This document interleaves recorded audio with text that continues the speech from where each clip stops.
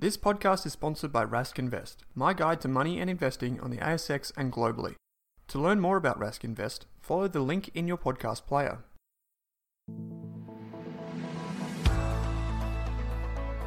This podcast contains general information only, not personal financial advice.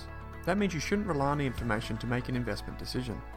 Also, people appearing on the show may have a financial interest in the products or shares mentioned.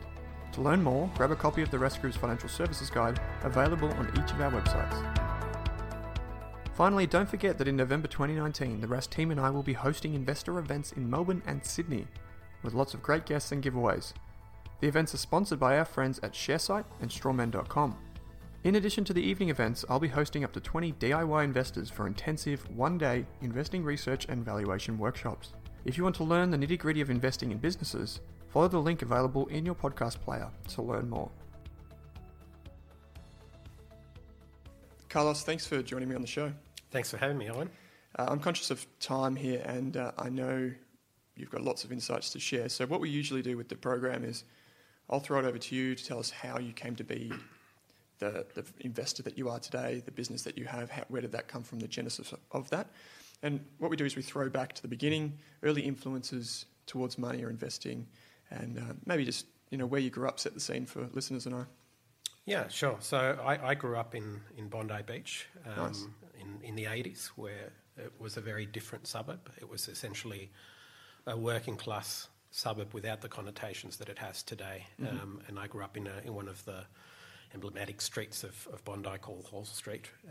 And I used to actually, my very first job was actually as a paper boy. And I worked for one of the local news agents, and I used to do one of the paper runs. I did that for a few years. And, and I remember, the first week's pay was the first money that I have actually ever earned. And I remember being highly satisfied with the whole process. And the interesting thing about being a paper boy is that the pay was a variable format. You got paid, I think I got paid 3 cents per each paper delivery, but then half of my income came from tips, which was the client service delivery of it. And it was sort of the first entrepreneurial exercise that I undertook, and it had a formative effect on me in understanding that, if you service clients properly, it is good for business. It's funny, I see it, and perhaps it's no surprise, the entrepreneurship of the guests we have on the show, it weaves throughout their life. So it starts early, or it tends to start early, not always, but it tends to, and then you see it pop up again and again and again throughout their journey. So let's jump forward a little bit. How did the spark for finance or money come to be? Did you study it in school, or was someone influencing you? So what happened was I was actually quite a mediocre student.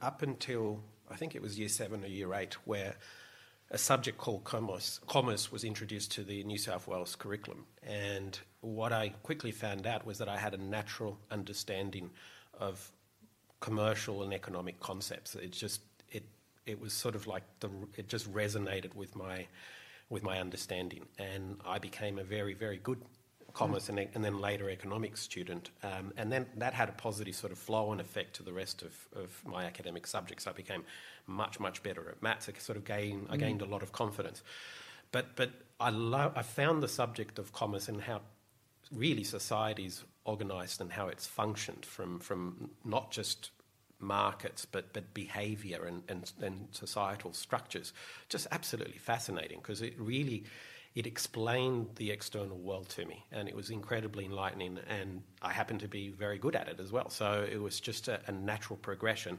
And I had always had sort of a dormant interest in business and finance, but really I was very fortunate. I had a absolutely phenomenal economics teacher who I think was very influential. He was just a very gifted teacher. Not only did he have very strong domain understanding of economics, but he was just a wonderful communicator and really a great teacher. And I was very fortunate to have that teacher at the time, and I think ended up being quite an influential person in terms of my makeup as a person and my interest in finance. And so did you then take that and go on to study at uni? Yeah, so I decided by the age of 16 I wanted to become a professional investor. I had my mind set on it and said, look, what's the pathway? What do I need to do? in order to become a professional investor, and the logical progression was to have a tertiary education and then possibly a postgraduate and sort of cut my teeth into working in finance. And so, yes, I did economics at Sydney University with a sub-major in finance. Okay.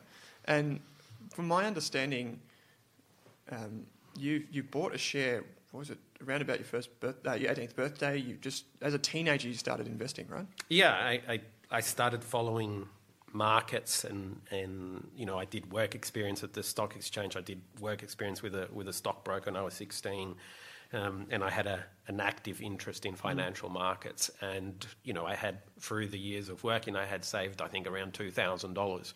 And I understood that in order to build wealth, I wasn't going to be able to do that through depositing that small capital base in the bank. I needed to assume some risks, but also to deploy capital in an asset that actually builds long-term capital growth. And I studied all asset classes and quickly came to the conclusion that equities by far over the long term provides the greatest economic return in terms of capital growth than any other asset class. So I was naturally attracted to that asset class and then studying and trying to learn as much as I could about it. And so you've gone to uni, and there's a period that we should talk about, which is the period between there and starting Microequities. What job did you take out of uni? I had a short stint at Odd Minet. It was straight after university.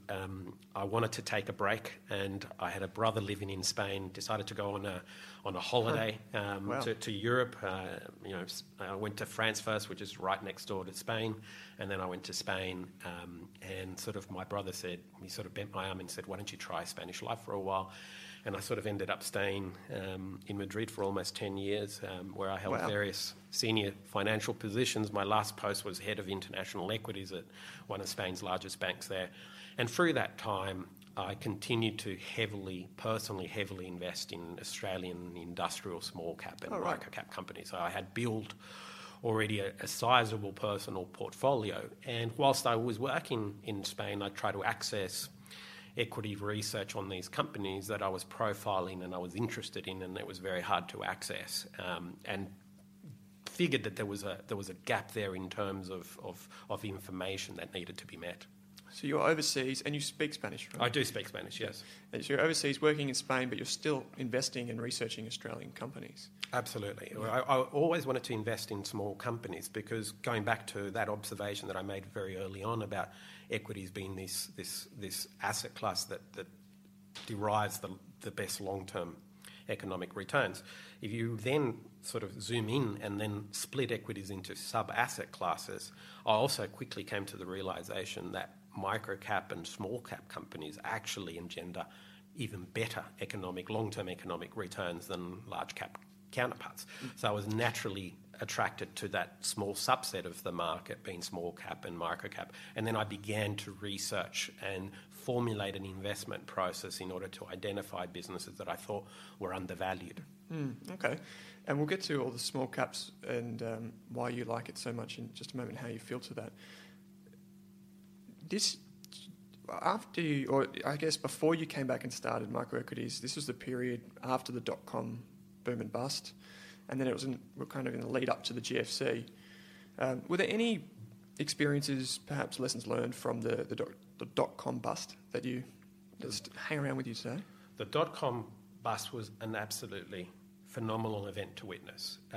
What surprised me, and I should be very candid and say that I didn't believe in the dot-com boom. I actually deployed a lot of capital at those points. In that point in time, the Australian stock market penalised what they called old school industrial businesses, and they had artificially depressed mark-to-market prices, whilst anything remotely related with a technology or a technology event skyrocketed. What was absolutely shocking, and I remember being, travelling in my job in Spain, I travelled across Europe with a lot of investment professionals, was that these so-called professionals got caught in this mad wave of enthusiasm that was really deracinated from any economic financial rationale. And I remember once, there was an IPO in Spain. It was a web portal. It was owned by the the incumbent telco company, and they were spinning off a web portal. Mm-hmm. And it spun off at an amazing price. I think it spun off at a 10 billion euro plus valuation. And at one point, its market value outgrew the second biggest bank in Spain. And it was shocking to see that there were colleagues of mine in this firm that I worked for that were supporting the thesis of that market valuation. And I remember once I got up in front of the desk of the trading desk of all these guys and girls, and I said, let's conduct a market research. And I said, put your hand up if you've purchased anything through this web portal over the last 12 months.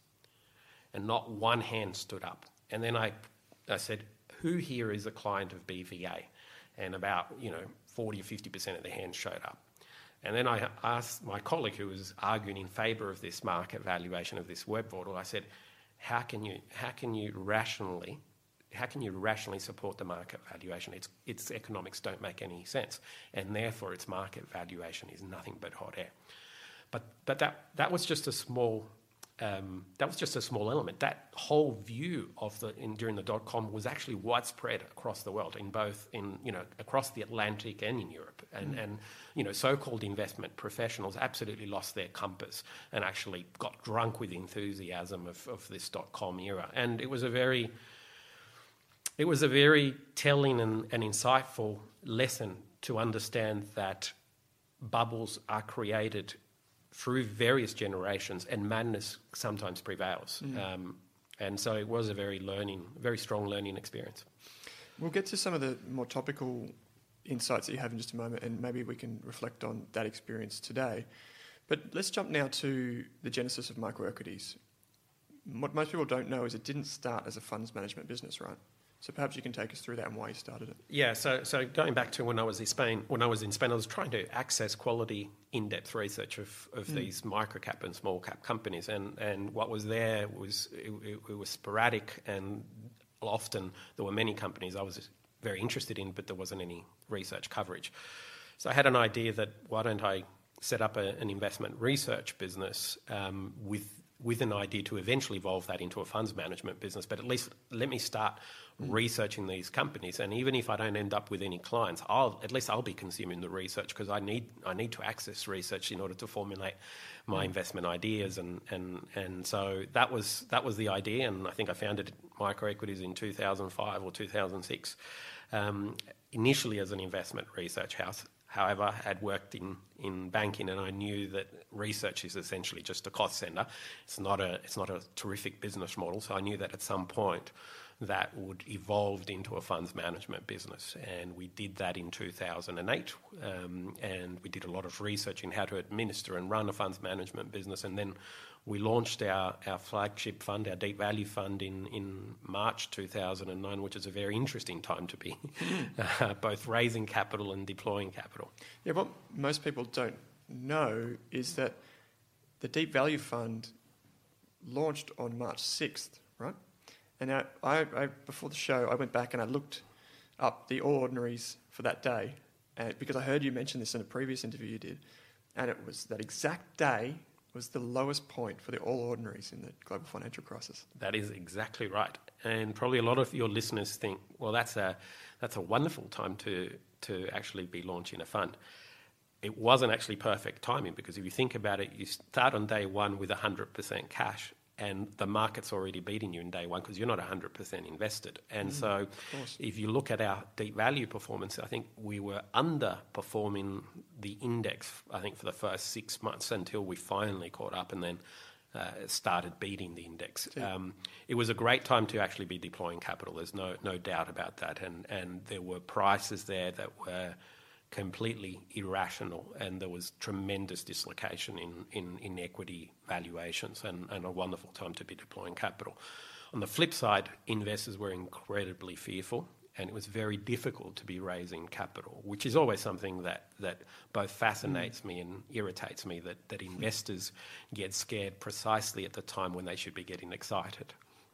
It's kind of, we've already spoken about the irrational exuberance and then those super lows, right?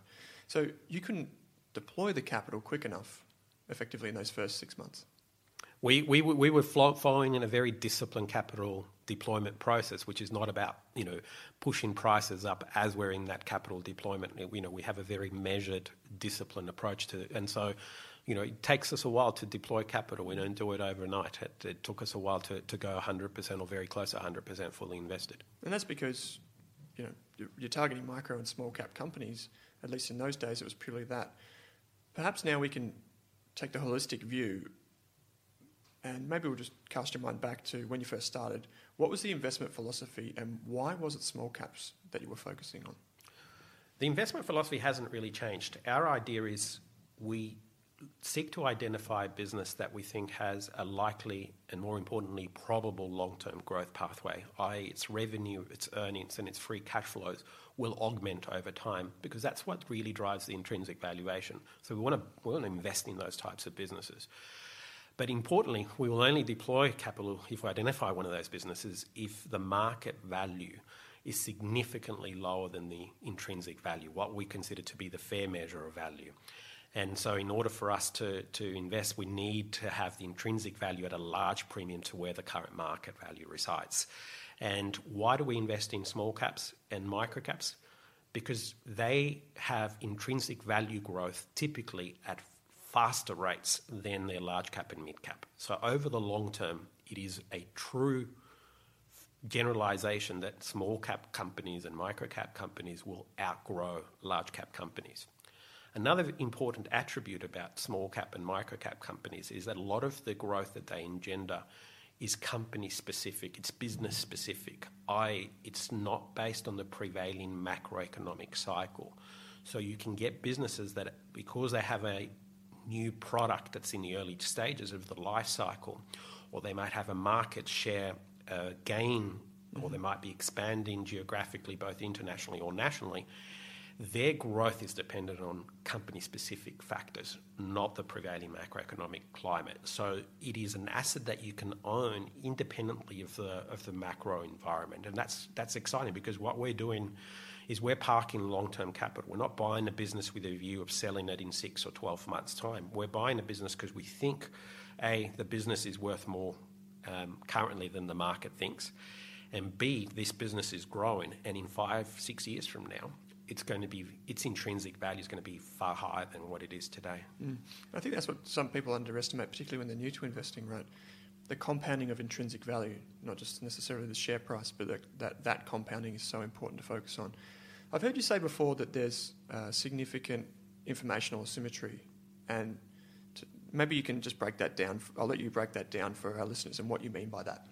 What I mean by that is professional investors, through their research undertakings, have access and availability to information that most other market participants, particularly retail investors, do not, and therefore they have a richer wealth of information in order to make investment decisions and valuations. And so that information asymmetry exists. A lot of the companies that we invest in have no research coverage, so there's not many professional investors assessing their investment thesis. And if you think about what institutions like us, institutional investors like us do, we are essentially agents of price discovery. We are pricing a business based on the intrinsic value, and if the market is disconnected from that, we make the market more efficient by buying from those sellers that think that the price is fair. And so we act as agents of price discovery. We work in effect to make the price more efficient. That's an interesting way to look at it. And you touched on it before about, I guess, the risk associated with microcaps. You said that they're not, I guess, subject to the whims of interest rates so much as they are business performance. And so how do you filter the universe? Because there are so many small and micro-cap companies here in Australia and even globally, many more. How do you filter that? And I guess because I know this is a leading question, I know the answer to it, but how do you minimise risk when you're doing your research? Yeah. So first of all, we start with the premise that we like to invest for profit, and that means that the underlying assets, the businesses we own, should be generating operational profits. We're not interested in businesses that have profits that are going to arrive in year 2 or year 3 of our investment, because we think that augments the fundamental risks tremendously. So we want a business that's got proven profitability, i.e. there is a credible economic rationale underpinning the activity of the entity. So we apply, first of all, a profitability filter. And guess what? When you do that, all of a sudden you've dramatically shrunk the small cap and micro cap universe, and you've probably knocked off 50 to 60% of the participants. So you've already condensed it. We have an aversion for debt. We like businesses not to be dependent on debt financing because debt financiers have a very different agenda to an equity financier. And so most of the businesses that we own, they either carry no net debt, or if they do have debt, they typically have very low levels of financial debt and very serviceable debt. So debt is another instrument that we use to filter out companies. We have no expertise within the investment management team at Microequities in resources. None of us have any geological background. So we let other people invest in direct mining businesses because we think they'll do a far better job than we do. So we obviate mining and resources because we don't have any expertise. So we stick to businesses that have a product or a service. And then we take a good hard look at the type of business, the model, the market value versus the intrinsic value, and then go do much further, deeper analysis if we think a business might meet our investment criteria. Mm-hmm. And just quickly, we won't go into detail now, but are you very prescriptive with the way that you value these businesses, or is it, do you use a discount cash flow analysis every time? Is there some sort of way you can encapsulate your process there? So sometimes we don't run a discount cash flow because the business looks so undervalued that we don't need to formulate a discount cash flow. We own, for example, a software business. We own the cheapest software technology business on the ASX, and it's trading at 3.5 times enterprise value EBITDA. Whatever DCF model we build is going to give us a far higher intrinsic value than the current market value. So sometimes we get such market anomalies that we don't actually need to build a DCF. For other businesses, we do.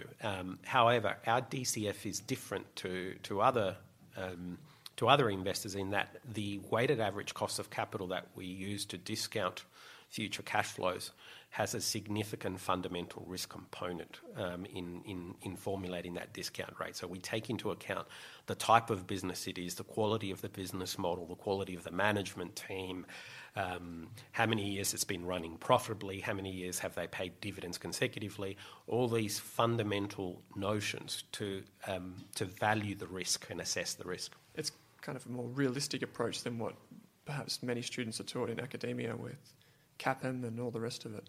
You touched on something there which was management, and I've heard you say before there are effectively two ways that you assess management, or two things you look for. Are you able just to flesh them out for us? We look for alignment and competency. Mm-hmm. We want the management team to be aligned to equity holders. We want them to have the technical competency to lead the organisation, have great domain knowledge about their respective markets and industry, and to have leadership qualities. Importantly, their ethical compass has to be assessed. We need to feel comfortable that they're not going to do anything untoward with respect to how they carry their office. Mm-hmm. And so we need to build, and we've built the capability in forming and making judgments on the quality of those moral compasses and ethical compasses of the people we're sitting in front of and undertaking due diligence.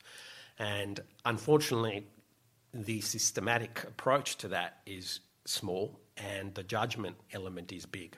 But in our business, if you're going to be a professional investor, you need to build a significant skill set in being able to make those assessments.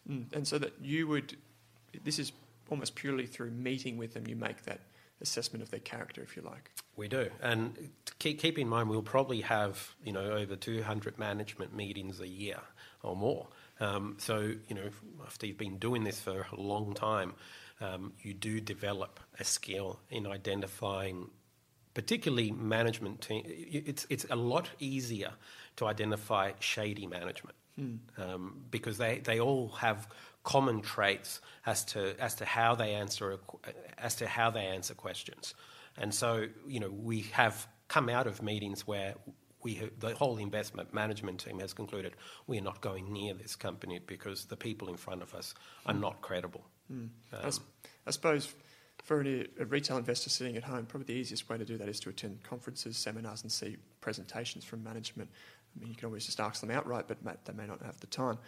I'm conscious of time here, but as we come to the back end of the conversation, there is one thing I want to pick your brain on quickly, and this is this idea of how perhaps index funds, and you've mentioned it off air before, quantitative investing is impacting the way micro-cap investors such as yourself or small-cap investors operate. What we've seen, and passive funds have been available for a long time, but particularly over the last 2 years, we've seen a large inflow into passive and /quant funds in Australia, to a degree where today they almost speak for about 30% of share ownership in our respective asset classes, which might not seem like a lot, but it's actually massive. And what this means essentially is, and let me first say that we don't have any philosophical digression against passive and quant funds. We understand why they exist and they provide a service to investors. So we're not opposed to their existence at all, and we're happy that they exist. However, at the end of the day, a lot of essentially the capital allocation process of passive funds is indiscriminate, and that has implications for our asset class. What we think is starting to emerge is a bifurcation of market pricing in small cap and micro caps because of this large prevalence of quant and passive funds. And so we've seen some companies that are priced at .com like bubble valuations. And at a certain other end, we're seeing some companies priced at GFC-like valuations. I mentioned that we own a software technology company on 3.6 times enterprise value profit. That business you could not buy if it was private anywhere near those multiples. Even if you paid 60% more, you wouldn't be able to secure a business of that scale and quality, paying a 60% premium. And we think that's occurring because of this increase in the asset ownership of passive and quant funds, which essentially make the market more inefficient. Because coming back to what I said about active fund managers are agents of price discovery. So if more of the market is made up of passive funds, the market has less agents of price discovery, and there's greater pricing inefficiency, which for a value investor like us is a good thing. Yeah, and you'd hope that through your activities or through the company growing itself, it closes the gap to intrinsic value. Well, what we've actually seen on that, Owen, is we've seen over the last 2 months, we've seen heightened merger and acquisition activity across our portfolios. So we're seeing industrial competitors or private equity funds who can't buy like-for-like assets at these price points come into the listed space, offer large premiums to the mark-to-market valuations and take control of the companies because they know that there is these huge pockets of undervalued high-quality assets. And in our portfolio, we've seen 5 merger and acquisition events over the last 2 months. And these are at very significant premiums to the market value. I did notice in some commentary recently, one of your positions, GBST Holdings, it's a company that I've followed for years, and it's just seeing it get snapped up. It's one of those businesses, like you said, that have more value than probably the market is ascribing to it. Okay, so last 2 questions from me, Carlos. First of all, how can our listeners get in contact with Microequities and learn more about your funds and all the rest of it? Go to our website, microequities.com.au. There's live chat options. There's phone numbers you can speak to our friendly staff. All our products are on display. And there's an Insights tab there, and people can access the latest thoughts from the team. Okay, final one from me then. If you could go back in time and tell yourself one thing about money, finance or investing, what would it be? It's a hard one. Maintain a long-term outlook on every investment decision that you take. That's the crucial one. Don't take a myopic approach to investing. That's fundamental. Wonderful advice. Thanks for your time, Carlos. Thanks for having me, Owen. Thanks for tuning into the Australian Investors Podcast. To access more free interviews, get investment research and ideas, follow the link in your podcast player to one of our websites. And if you're on Twitter or Instagram, say hello. You'll find me with the handle @OwenRask.